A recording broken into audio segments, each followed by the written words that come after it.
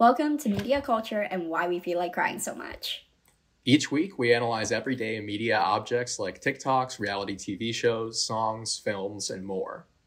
We hope to offer insights into our shared reality. I'm Stephanie Che. And I'm Grant Latanzi. So today, we're talking about college and sort of the media components of the American college experience. But before we get into it, I actually had a little quote I wanted to share with you, if that's okay. Yeah. So I got this book, Thich Nhat Hanh, for anyone who hasn't heard of him, he passed away last year, a Zen master and environmental activist. He was born in Vietnam during the war and fled to France. At some point, he had to leave and started the Plum Village tradition, sort of a practicing community of Zen Buddhists that has really sort of taken hold in the Western world. So they have some locations in Europe, they have some in America, I think some in Canada. He's a really, really wonderful person. But anyways, he wrote this book called The Art of Communicating, where he takes premises from Zen and other sort of Eastern mystic doctrines and applies them to how to have compassionate and intentional communication with people. So right away, we both study communication or studied it formally in school. And so I wanted to see, what does a Buddhist like him have to say about communication? And it's short, but this is the opening paragraph. The whole book, The Art of Communicating, starts with this. Nothing can survive without food. Everything we consume acts either to heal us or to poison us. We tend to think of nourishment only as what we take in through our mouths, but what we consume with our eyes, our ears, our noses, our tongues, and our bodies is also food. The conversations going on around us and those we participate in are also food. Are we consuming and creating the kind of food that is healthy for us and helps us grow? So that's how he starts it. And I was just floored by that here we have a book on communicating, on crafting messages, but it begins with consumption and what messages are going in. And he talks about social media throughout this book. This is one of his last books. He wrote it in 2013. What are your thoughts on that? Do you buy that how we communicate is influenced by the ingoing messages? Even I'm thinking he talks about the discussions we're a part of. So I thought about the discourses online that you and I are constantly talking about. Do you think those influence then what comes out as well as what goes in? I think it definitely has to. We wouldn't be having this conversation if I didn't go to grad school and was a part of all those conversations in the classroom. Mm-hmm. This conversation wouldn't be happening. That's really interesting. Yeah, I was kind of floored by that. I was really surprised that consumption was at the center of it. Especially when you think about how much of our lives are media consumption. Mm-hmm. I don't know what your screen time is. We don't have to do screen time reveal right now. But sometimes I find myself I'll hear a word or phrase. Either someone I know will say it or it'll be in media somewhere. And I won't even be oh, that's a good phrase. But then later I'll catch myself using it. Mm-hmm. Or the word, I'll be oh, I just used that word. But I won't even it's not conscious. So I think part of that process is maybe unintentional. I don't know. I think in a previous episode, you talked about slang and how we use slang. Mm-hmm. I'm thinking about how so I am 26. And I feel even at the age of 26, I am out of the youth slang. And so I remember when I first started grad school, somebody looked at me and was do you think that's camp? And I was I'm sorry, what? And then as I was exposed to that type of language, mm-hmm. I was okay, now I understand what this means. Do I use it? Not really, because I still don't quite know how to put it into use, but yeah.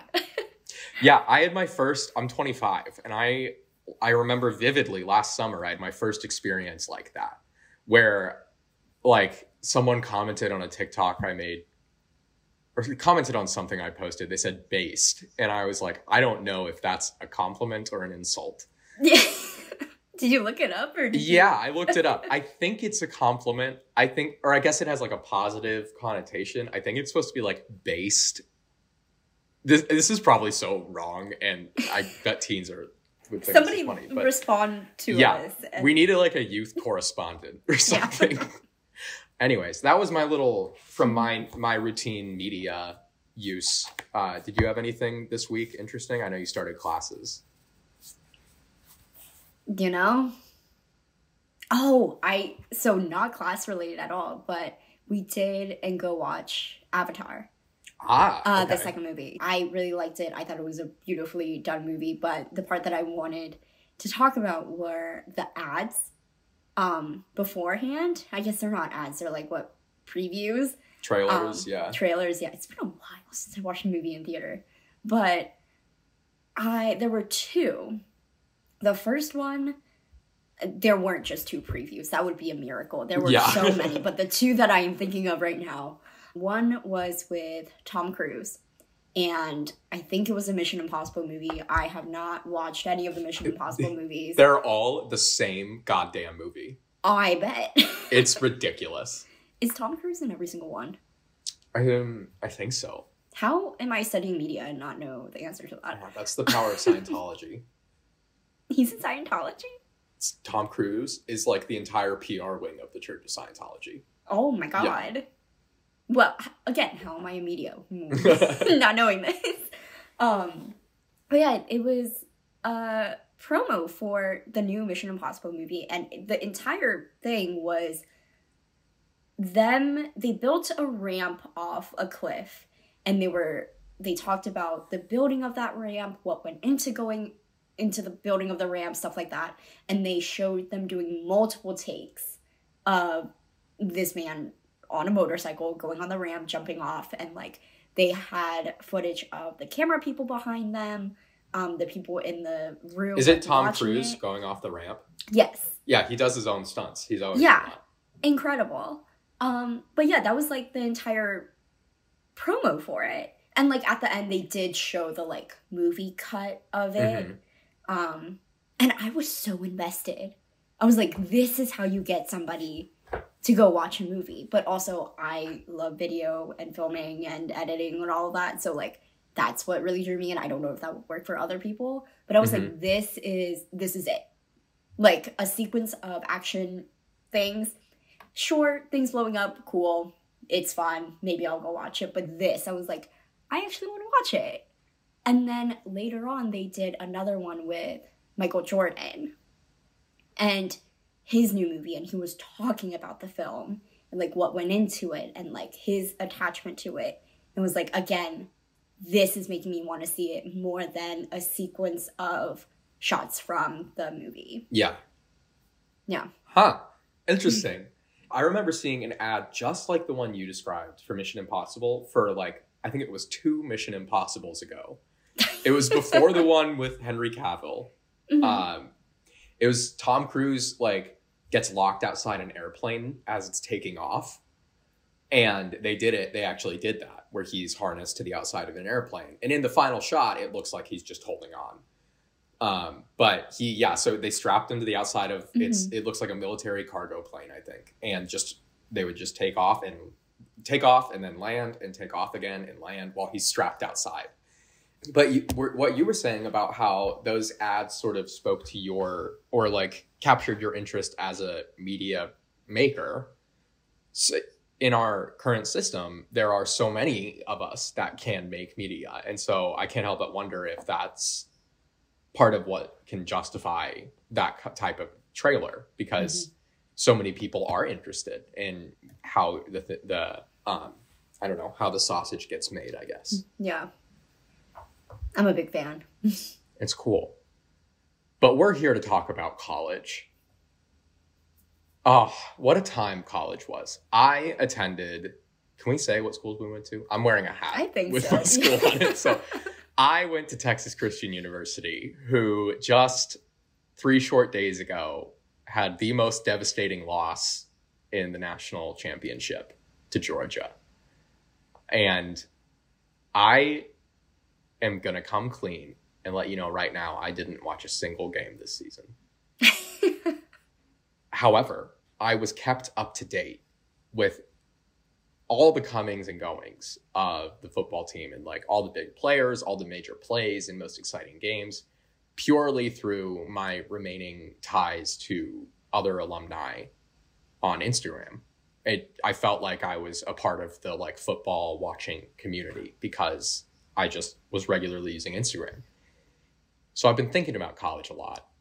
Tell me, so where'd you go to college? So I went to Mary Washington, University of Mary Washington. It's not a big school. We didn't have a football team. We were known for our rugby and basketball and swim. Small liberal arts college. About how big, do you know? I think it was around 4,000 students, which my secondary school, which was my middle school and high school in one building, that was 4,000 students. So were you more interested in a small school when you were like, what was the process of selecting a college like for you? Very interesting question. I absolutely hated every single step of the process. I didn't know where I wanted to go, what I wanted to do. I just knew that I wanted to go for crew because I was on the crew team for 4 years in high school, and I was like, as long as they have a crew team, I'm there. That kind of went out the door because I, quote unquote, retired after my senior year of high school. Ended up doing crew again in college, but I really wanted to go to NYU, but that was solely because I knew of NYU beforehand, but I really saw it in Gossip Girl. And I was like, I'm going to go to NYU. I'm going to be like a Gossip Girl girly.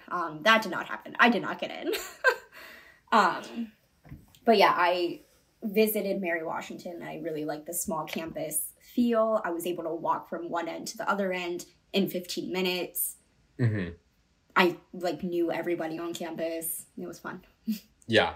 I think I had kind of the best of both worlds. We were about 12,000 students, smaller when I started, but it was about 12,000 at the end.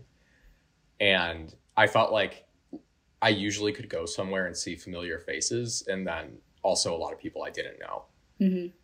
So people look at my academic history and they're like, oh, he's probably very religious. I went to Texas Christian University and then Georgetown, which is a Jesuit institution.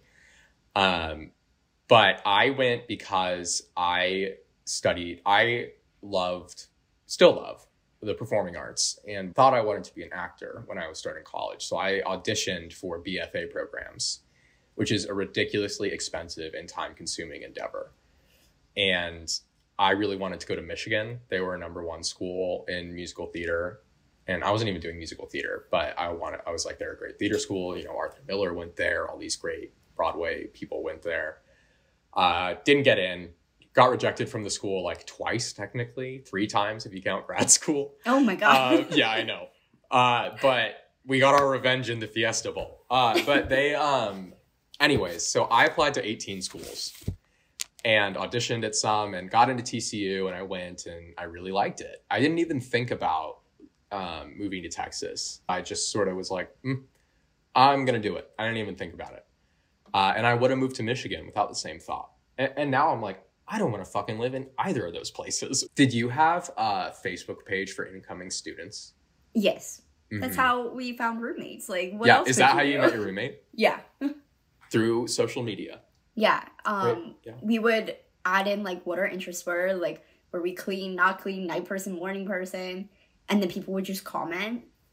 And that's how you met people before you even started. Yeah. I did random, and then I met a guy at like orientation, and we ended up rooming together.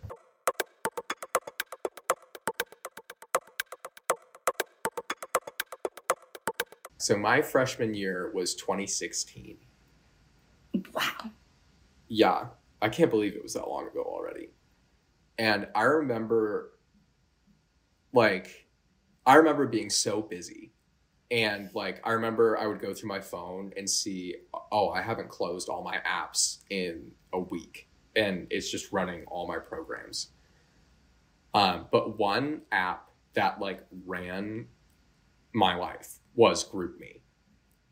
everyone was using GroupMe when I got to college. And I had like a GroupMe with all the theater people and a GroupMe with my fraternity and with my friends from my dorm and like whatever. I just had like GroupMe after GroupMe. And then there were like GroupMes for my fraternity with each sorority and they're like their pledge class that was our age. So we could like invite them to parties and stuff.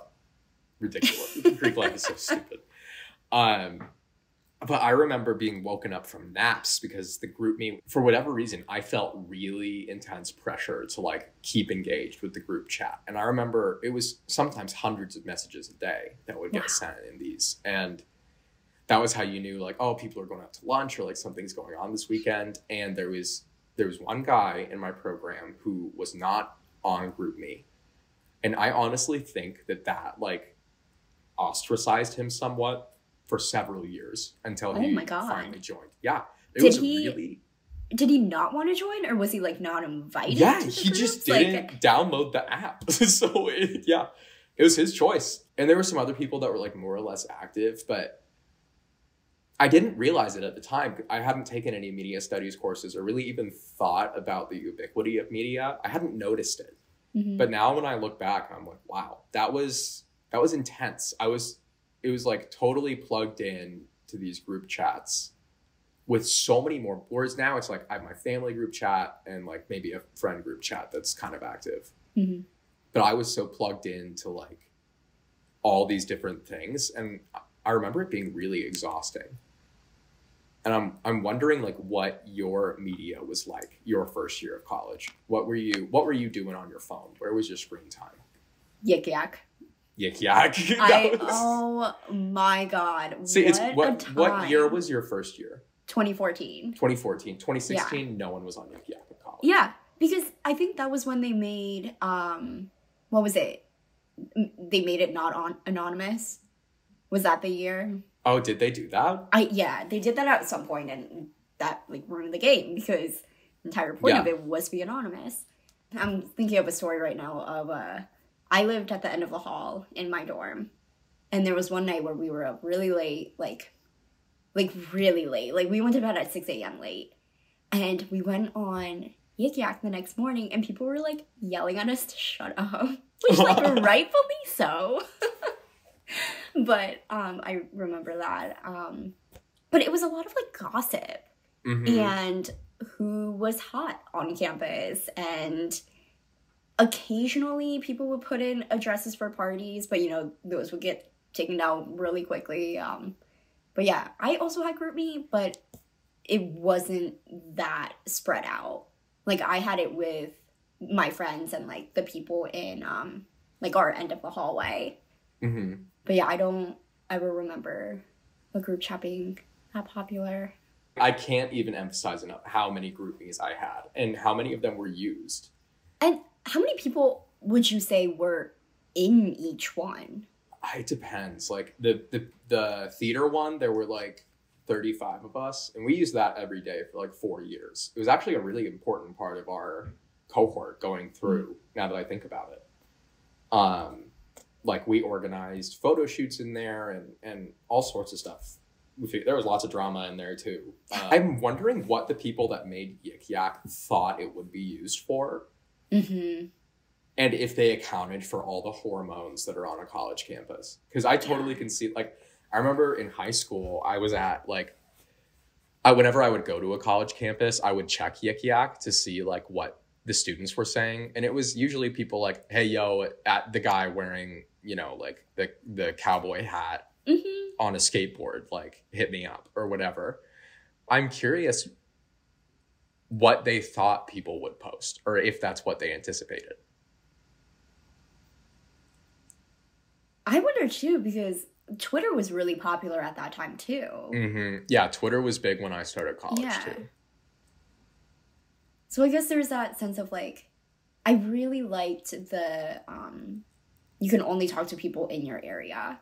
And so I think like community, yeah. Twitter,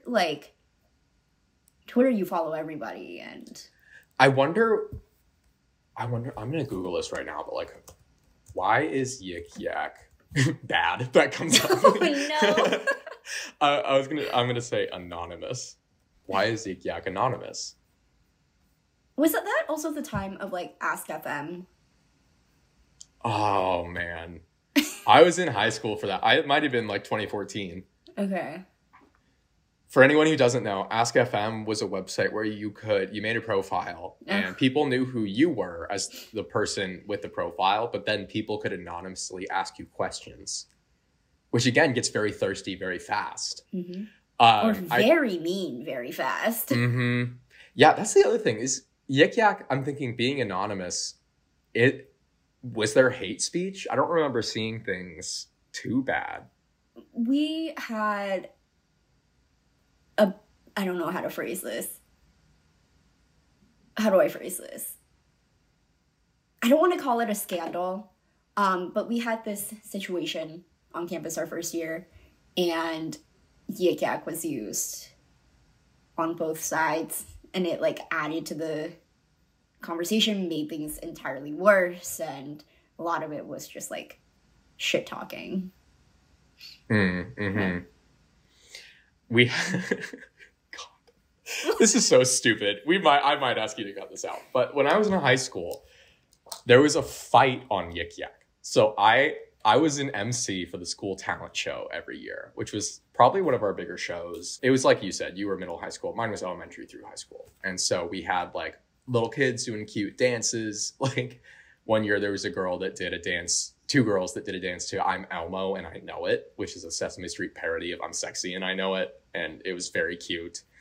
And, you know, like, dancers from the high school and old, like, high school bands. And it was really fun. So they hired the improv troupe, which is also embarrassing. We were the MCs. So we would audition the acts and do, like, little sketches or whatever while they were changing out the instruments, because it takes a minute. And after the show, it was some, like, February, I remember, there was a fight on Yik Yak about me. From people from my high school. And I hesitate to bring this up because it's stupid, but the topic of debate was, is Grant Lattanzi attractive or not? And there were some people in the no category and some people in the yes category. And I just had to, like, sit there and watch. That is so funny. I think I might still have screenshots from it, because I remember my high school girlfriend at the time and, like, two of my friends were hanging out. Uh-huh. And one of my friends was like, Grant, you are the talk of the town tonight. And I was like, what do you mean? That's so funny. Oh, God. It was silly. And I remember Twitter fights being a big thing, too. Like, drama would go down on Twitter, mm-hmm. and everyone would be talking about it the next day. And I think a lot of these things that we're kind of just tossing around point to the fact that we have these kind of intense experiences with our peers in high school and college. If nothing else, by virtue of the fact that we're doing the same thing with the same people so often. Mm-hmm. But then there's also, like, the underlying mediated component that people might experience differently. Like, if someone wasn't on Yik Yak at my high school, they would not have been part of the Grant Lattanzi controversy. But it's like that, like, is part of the, like, kind of underlying, like, interactive, I don't know, atmosphere that's going on. Like, you're not part of the social scene. Mm-hmm. Which is, like, big when you're in high school and college. Yeah. Yeah. And it feels like the end of the world if you're not a part of it. It feels really like, oh, something's wrong with me. Like, you know, at least I felt that way. Yes, I found the screenshots. I would love to see these. There we go. Oh, yeah. My God, Yik Yak. Yeah, the old interface, what too. What the fuck, no? Yeah, what the fuck, no. You see, I downvoted That's so mean. This is so funny. I mean, if you're looking for masculinity, so freaking hot with 4 downvotes.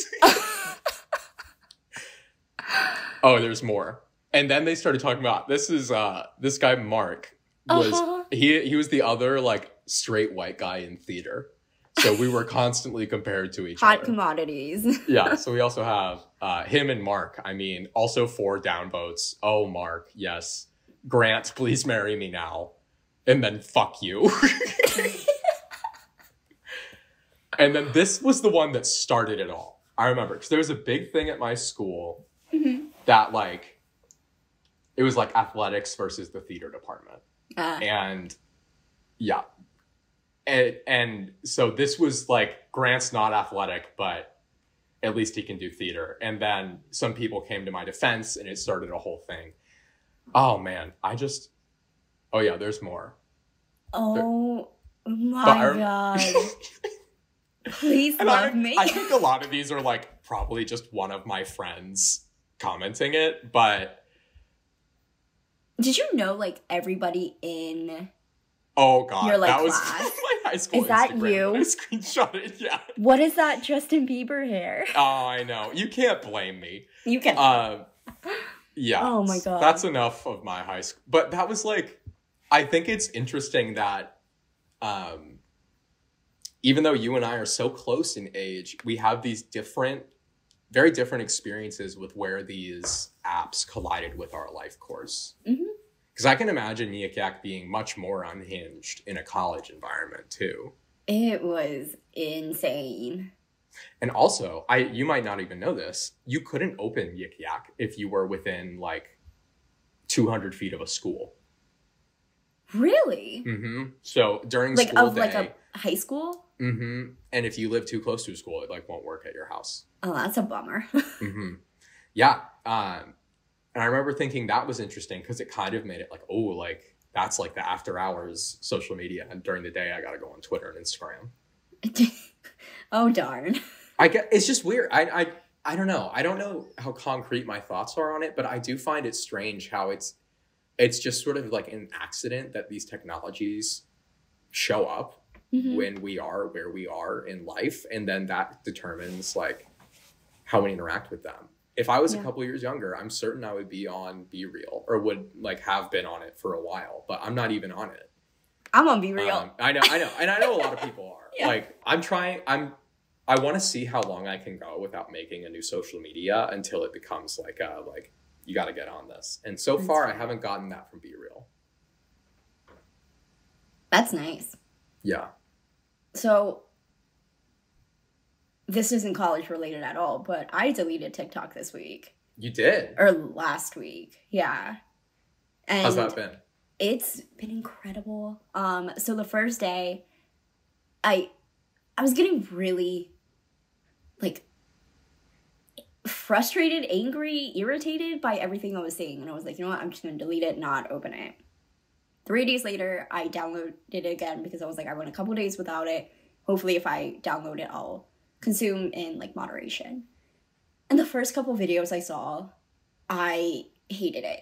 I didn't like it, but it was the same feed from before I deleted it. And so I deleted it again. And it's been great. Nice. Like, good.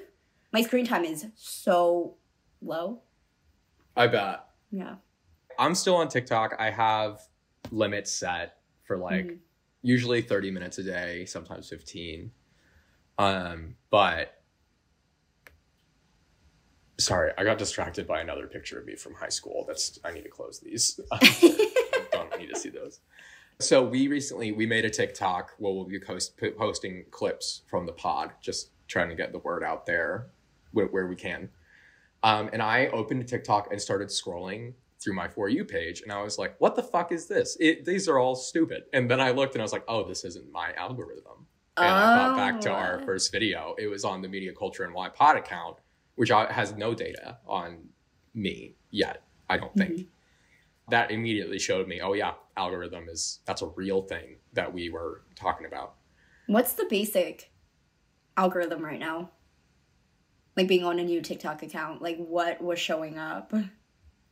Pretty generic stuff, I would say. Like nothing there. I didn't see anything political or like, I don't know, weird. The only time I truly enjoy a TikTok, I think, is if it can surprise me. And I didn't see it, like, if there's, like, a surprise ending or, like, a joke you didn't see coming. That's the kind of stuff that I think I see a lot.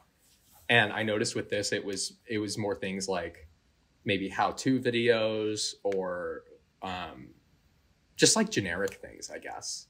And very popular videos, too, which, I mean, the For You page makes usually sense. is.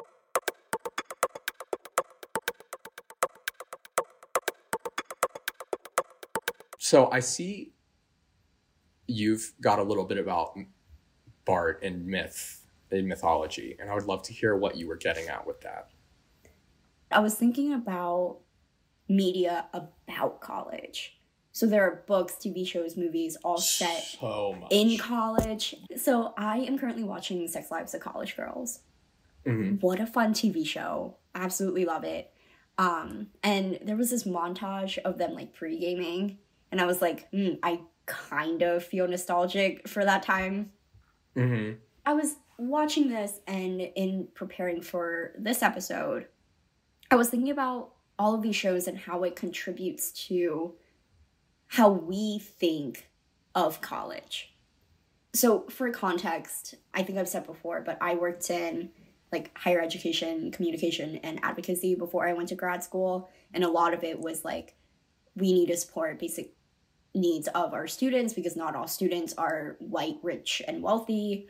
A lot of students like need financial aid, all of that. And so in having that discussion and seeing how like college really is marketed and is thought of in the United States, especially because we all like at this point, quote unquote, need to go to college to have a job and stuff like that. But seeing how participation happens in college, like who's on sports teams, who's doing extracurriculars, who's working and can't participate in those things, and how that impacts their path. And I was watching these shows and I was like, how does this contribute to a narrative? And I thought of myth, but I don't think that I can apply Bart's like way of thinking of myth to this. But I was like, there's a myth around college and what it is, what you do there, who goes there, and like what happens. Yeah. I get what you're saying, that it's not exactly like a mythology the way that Bart talks about it, but it is like, I think that myth is still, maybe even just in the normal use, a pretty good word for it. There is this, I think it's a very American myth of like the 4-year college. Yeah. And, you know, when people say like, oh, college is the best years of your life, like, how sad is that? Is it like, how does that not make you feel sad? Let's not forget that college is the most expensive thing that a lot of people may ever buy. Mm-hmm. And when you look at how it's mediated in these stories, that's kind of, in a lot of ways, glanced over. Not in all of them. Like, I think there are some movies and TV shows where there might be a character working through college or like saving up for college, but it's still very romanticized. And I remember feeling, I would have nights in college where I was alone, obviously, doing whatever. And I remember feeling like I was doing something wrong because in the media I'd seen college was supposed to be like a nonstop social gathering. Mm-hmm. And I felt like something must be wrong with me if I wasn't doing that. And I look back now and I think that was so silly, especially because like as an adult, you spend a lot of time alone. At least I do. Or aspire to have alone time. Yeah, exactly. And I think it's interesting because you can't experience college until you experience it. So you need, in most cases, you need a high school degree. Most people are probably around voting age. Some people younger, I know, some people older. But and we're talking about undergrad, by the way, grad school and you know, certificate programs, things like that. That's a different story. But with undergrad, I feel like you grow up in the media system that you grow up in, whatever period in history that is, and you learn about college, or you see college through that system. You can't like know what college is really until you go, but you can see it in media. And so I think a lot of people take that as like a bit of truth to what college is. Mm-hmm. And it is, but it's also not, because the people you see in the media on college seem, I don't know, first of all, usually not college age, usually older. Usually like they seem, I don't know, it's just much neater and much more like it makes college out to be like something that is your life, mm-hmm. and not necessarily like something that you do. What I'm getting at is I think that the media, in a very real way, shapes what college is because it shapes people's experiences. And expectations. Expectations, yes. Yeah. And regardless of if those expectations are fulfilled, the experience is assessed in light of those expectations.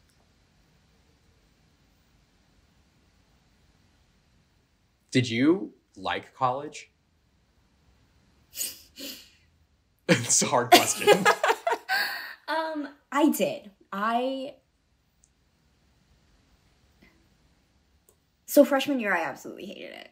Mm-hmm. Because I got there, academics were different. I was in control of my time, all of that different, it's an adjustment. I did like the rest of it because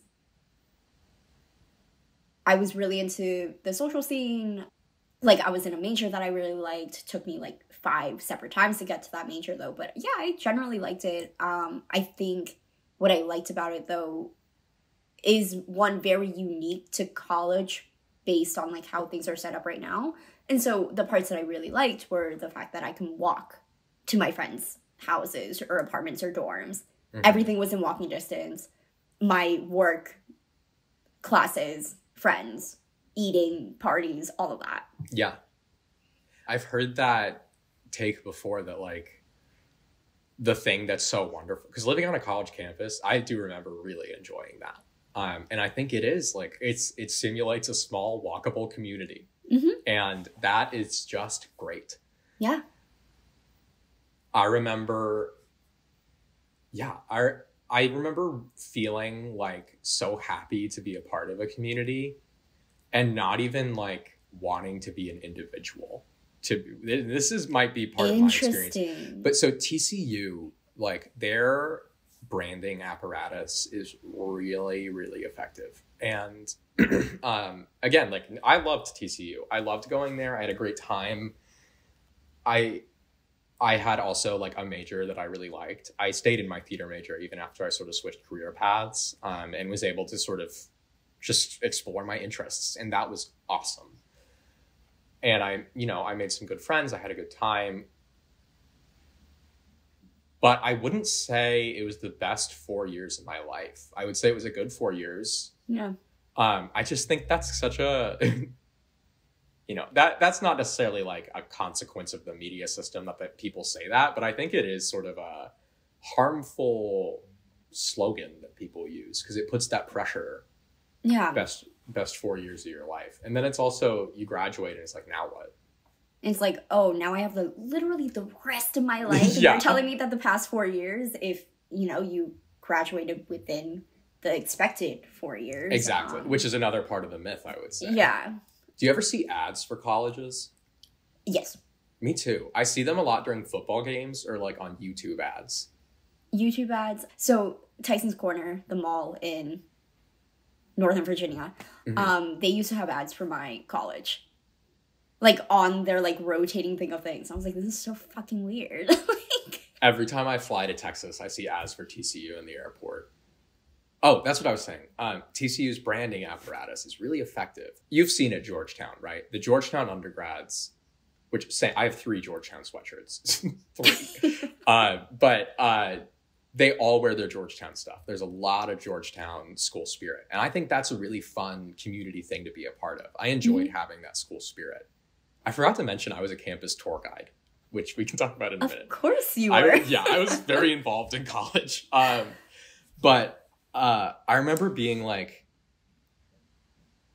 this was a real thought that was in my head. Why wouldn't you want to be a part of the community and fit in with everyone? I think it came from me getting so much out of that because I don't think we really experience community in a lot of contexts anymore.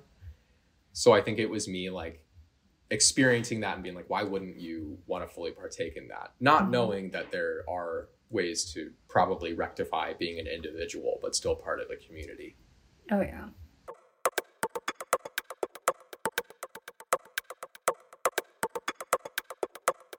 I wanted to talk about vlogs of people who went to college, people doing day in the life of a Syracuse student or Harvard student, Yale student, big name schools. and how much more like personal that experience is shown. So like when you think of movies, it's a very broad, sometimes it's not even a real name institution.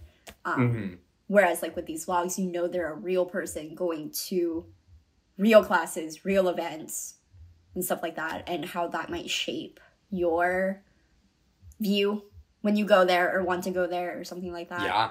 Yeah. Let's talk about Harvard specifically. Because I think Harvard and Yale, I'd say like Harvard, Yale, and Columbia among the Ivies. And then there's a few other schools that like, if there is a student or a young person in a piece of media that is smart and about to go to college, those schools will probably come up. Or, you know, like Georgetown comes up a lot in those two. Like I hear that in media and I'm like, hey, TCU, I've heard once. It was in a Stephen King book, which is still pretty cool. Interesting. Yeah.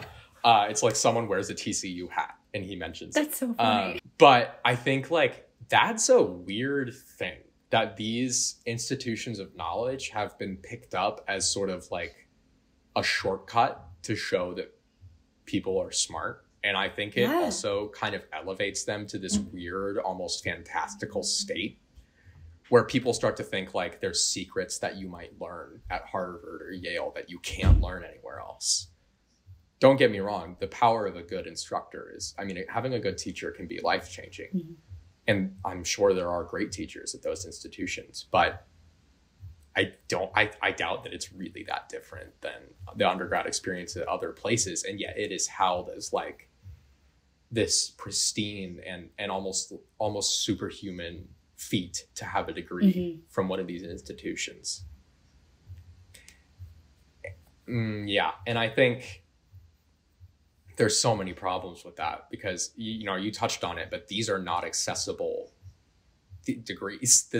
There is a significant amount of resources and support and I guess cultural capital that that needs to go with getting into these institutions. I would love to go on the street and like just ask random people like, what do you think of Harvard? I would love to do that sort of survey.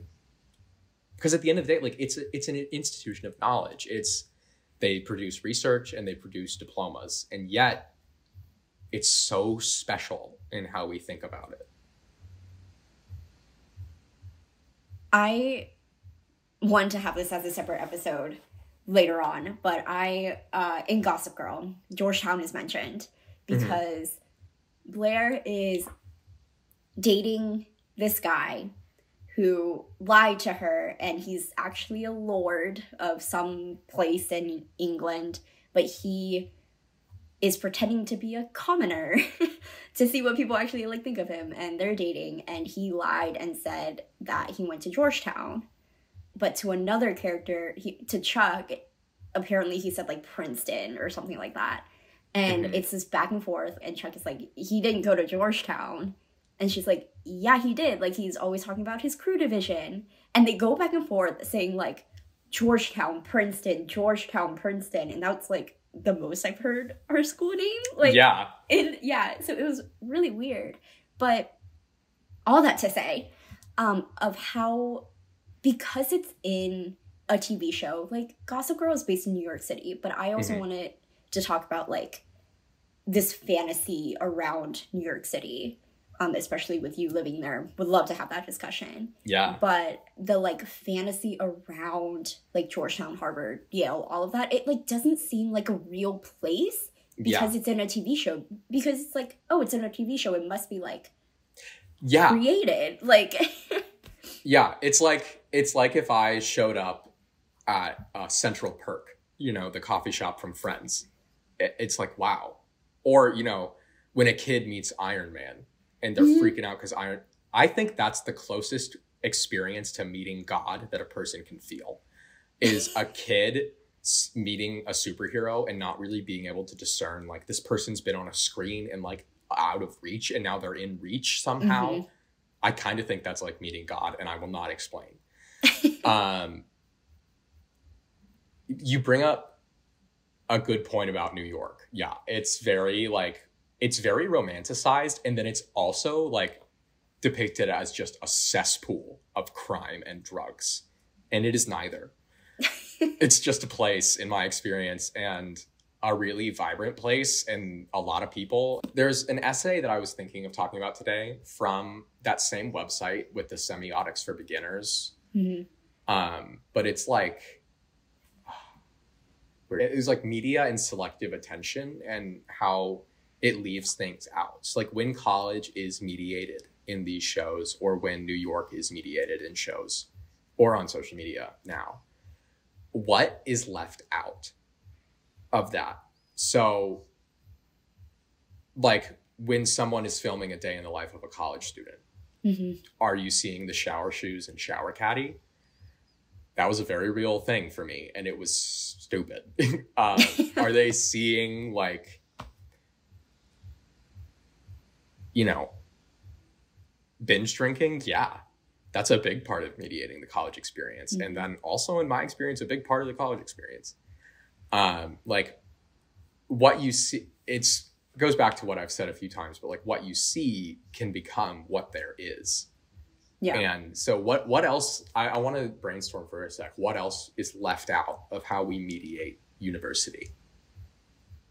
The hidden costs. Yeah. Of like parking costs.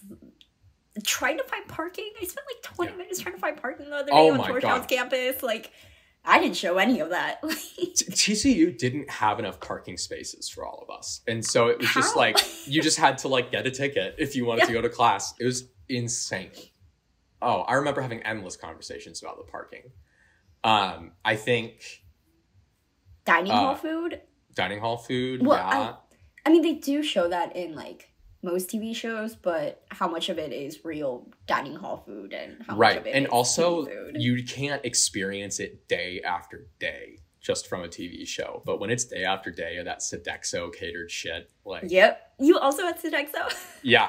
Sodexo caters most college dining halls. We also had restaurants on campus that were pretty good. But yeah, I think that was left out. I think all sorts of experiences outside traditional areas of study are left out. Like, I think office hours. Usually, like in a TV show, when they show office hours, it's either, well, in most cases, they are being called in because they're not doing well in a class. Like, they don't show the, like... Which would never happen in college. They just let you fail. Exactly. Like, you don't go and, like, see a character getting help on a paper. Stuff like that. Adding to the myth of office hours and how every student should really utilize office hours. Yeah. And I think there's also, in that same vein, there's a myth of academia, and what it's like to be an academic is very romanticized. Like, being an academic kind of sucks. It's... a lot of hours, a lot of work, and compared to industry pay can be not as good. Yeah. Said as someone who wants to get a doctorate, but that's neither here nor there. I wanted to go back to like when you go to these places that are so hyped up. Like let's keep Georgetown as an example. Georgetown buildings, not very nice. A lot of them are pretty small and old, and might not have AC and no windows. No windows. There was last year, not a class that I was in, but when my advisor was teaching, a dead rat fell out of the ceiling. No. Yep. Why did you tell me that? It was in, I think it was in the ICC. Okay, I'm never in that building. We're good. Okay, good. Oh, you're never in there? I had like 4 classes in there, and those were the worst classrooms. Really? I've only been to that coffee shop on that like main level, but I also had an 8 a.m. advanced statistical research methods course as a final semester graduate student. Ew. Like, am I a freshman? Like, I don't know why I did it. It was, I learned about a month into the semester that I was like, I've learned enough statistics that I need to know as a qualitative guy. But I think that's another example of like the myth or the expectation from media sets you up, and then it doesn't pan out that way because media leaves stuff out. Yeah. And I think a lot of what is left out is like the fact that time passes. Like the dining hall food. That could be, and there could be a joke in a show about college dining hall food being bad, or it could be shown as really good. But regardless, when you experience it, you have it every day. And there's other things that, like, every day the shower shoes, it's not just once. And so when those things become part of your daily life is where you start to understand them more and what they really are. But I think that that's complicated by comparing it to the media experience. I'm going to write that down, comparing real experiences to the media experience, because I feel like that's something that I do often. Like, yes, I think about my experience at work or like working out, and like I take the mediated version of that and try to fit it, and then get upset that I don't fit it, when in reality the reason I don't fit is because the media is not big enough to capture the whole thing. Yeah. I also think like how with TikTok and vlogs and stuff like that, how that can become more not like dangerous but like critical. So like you see the day in the life of like a marketer, and in the morning they wake up at 5 a.m. and they go to yoga, green juice, then they work, and then afterwards they get drinks with friends. Like all of this is now quote unquote a real person. There's no like industry set script for them, not filmed by like a camera crew, you know? Like I think that's dangerous is not the word, but like I think that sucks. And like I also want to acknowledge that I also make daily vlogs and stuff like that. So like, do I contribute to this? Probably, but do you think that people that make videos, or maybe when you make the video, like, do you think that's actually an average day, or is that like their best day possible that they're just doing for the video? I think sometimes, so I've done this before of like, if I want to film that day, I'll actually get more like chores and errands done because I'm like, oh, if I can film it, like I'll just like actually do it. Whereas like other days, there are times where I like forget to film. Like I didn't film us posting our podcast this morning. I haven't filmed any of this besides like how we're recording right now. And so, like, even doing it afterwards, that is still a retelling of what actually happened. And I think that's still, like, not a false narrative, but a narrative. That's so interesting, though. So you feel like you might be more productive or like, have more to share if you are ready to share. Like, that, because, you know, like there's a name for it. It's named after the guy who made the discovery. But in the social sciences, it's the something effect, where people change their behavior when they know they're being watched.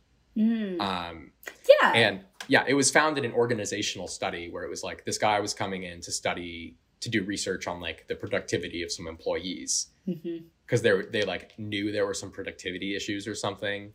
But then when he got there weren't any. And he concluded that people changed their behavior because they knew they were being watched. It kind of sounds like you did that. You changed your behavior because you knew it was being mediated. Yeah, and I was the one mediating it. Yeah, it's interesting that you're the one mediating it, but it also makes perfect sense. Like, I think even if thinking about it, when I was getting my acting degree, you know, we were performing in class once a week, you know, every other week. So doing monologues or short scene work often. And usually it was recorded. And I remember, like, yeah, I would definitely feel more like, oh, I got to make sure my posture is good. And I guess I should do that now because I know. Recorded. But I'm always, like, splayed out in my chair.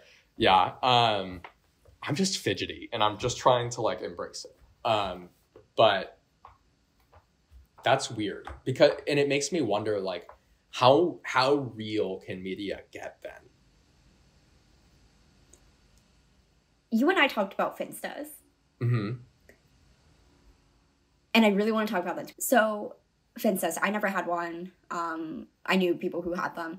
But when we were talking about it, I was thinking about, like, the realness of being online. So you have your public Instagram where you post, like, pretty accomplishments. Usually that's how Instagrams go. But then you have a Finsta. Can you talk a little bit about, like, what goes into a Finsta? Sure. So this is something that kind of started when my freshman year of college, which is part of the reason I wrote it down on our little thing. But Finsta, in my understanding, it's fake Instagram. And it's basically, it's not fake though. It's just like your second account. This was before close friend stories. That's important. And it was basically a typically private account, usually like a little more memey than a real Instagram. Like you could post whatever you wanted, you know, ugly selfies, like saying like, I fucking hate my professor or whatever. And it was this practice that people did, and you would follow Finstas, and you normally, if you followed a Finsta, you'd follow it with your Finsta. Mine was called Finsta Grant, which I thought was very incredible. Well, that was taken, so it was Finsta Grant for 2069, and it's inactive now. No one can follow it. Sorry. But it was basically like social media, like you said, is very polished. And it's a word that this very famous American sociologist, Erving Goffman, coined. It's front stage. So if we equate social behavior to taking place on a stage, it's either like in a theater performance, front stage in front of the audience, or backstage with the performance team, which is really like your close friends and I guess like comrades that can see like the real you or the less polished you.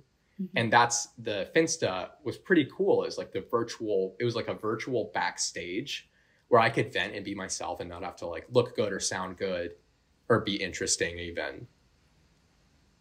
And we could all interact that way. And I think Instagram kind of saw that and was like, oh, we'll give them the close friends list. And I think that sort of took that away. It's a weird parallel of like, because there's also front and backstage behavior in real life. Like I would say this is a pretty, you know, the parts of this that we know are going to go into the pod are very front stage. But when we say like this, we might cut this out or whatever, it's a little more backstage, and we can kind of, it takes the pressure off a little bit. And I remember Finstas being so goddamn funny and so personal. Like people really, you would hear all like if they fought with their mom or like whatever, it went on Finsta. I never was really into like Finstas and like the close friends thing. I think I've used like once in my life. So no matter how like, I think that happened on Snapchat. I think that's what we use Snapchat for. Is all like the drinking and the rants and stuff like that. Oh, totally. Yeah. I think Snapchat is still that way. It's pretty backstage. Yeah.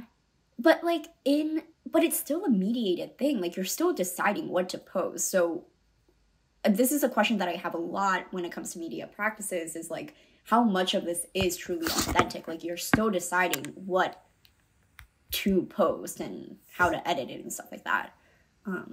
That's a really good question. You can't share everything. So you have to select. Like what happens in that process of selection, and does it impact your authenticity? I guess it depends on how you do it. Like, are you thinking about it in terms of sharing something that feels real, or sharing something to get likes, which like, you know, also valid, or sharing something to get something off your chest? Like, where does it come from? Yeah. Because it can come from so many places. But one thing's for sure is people really like to share.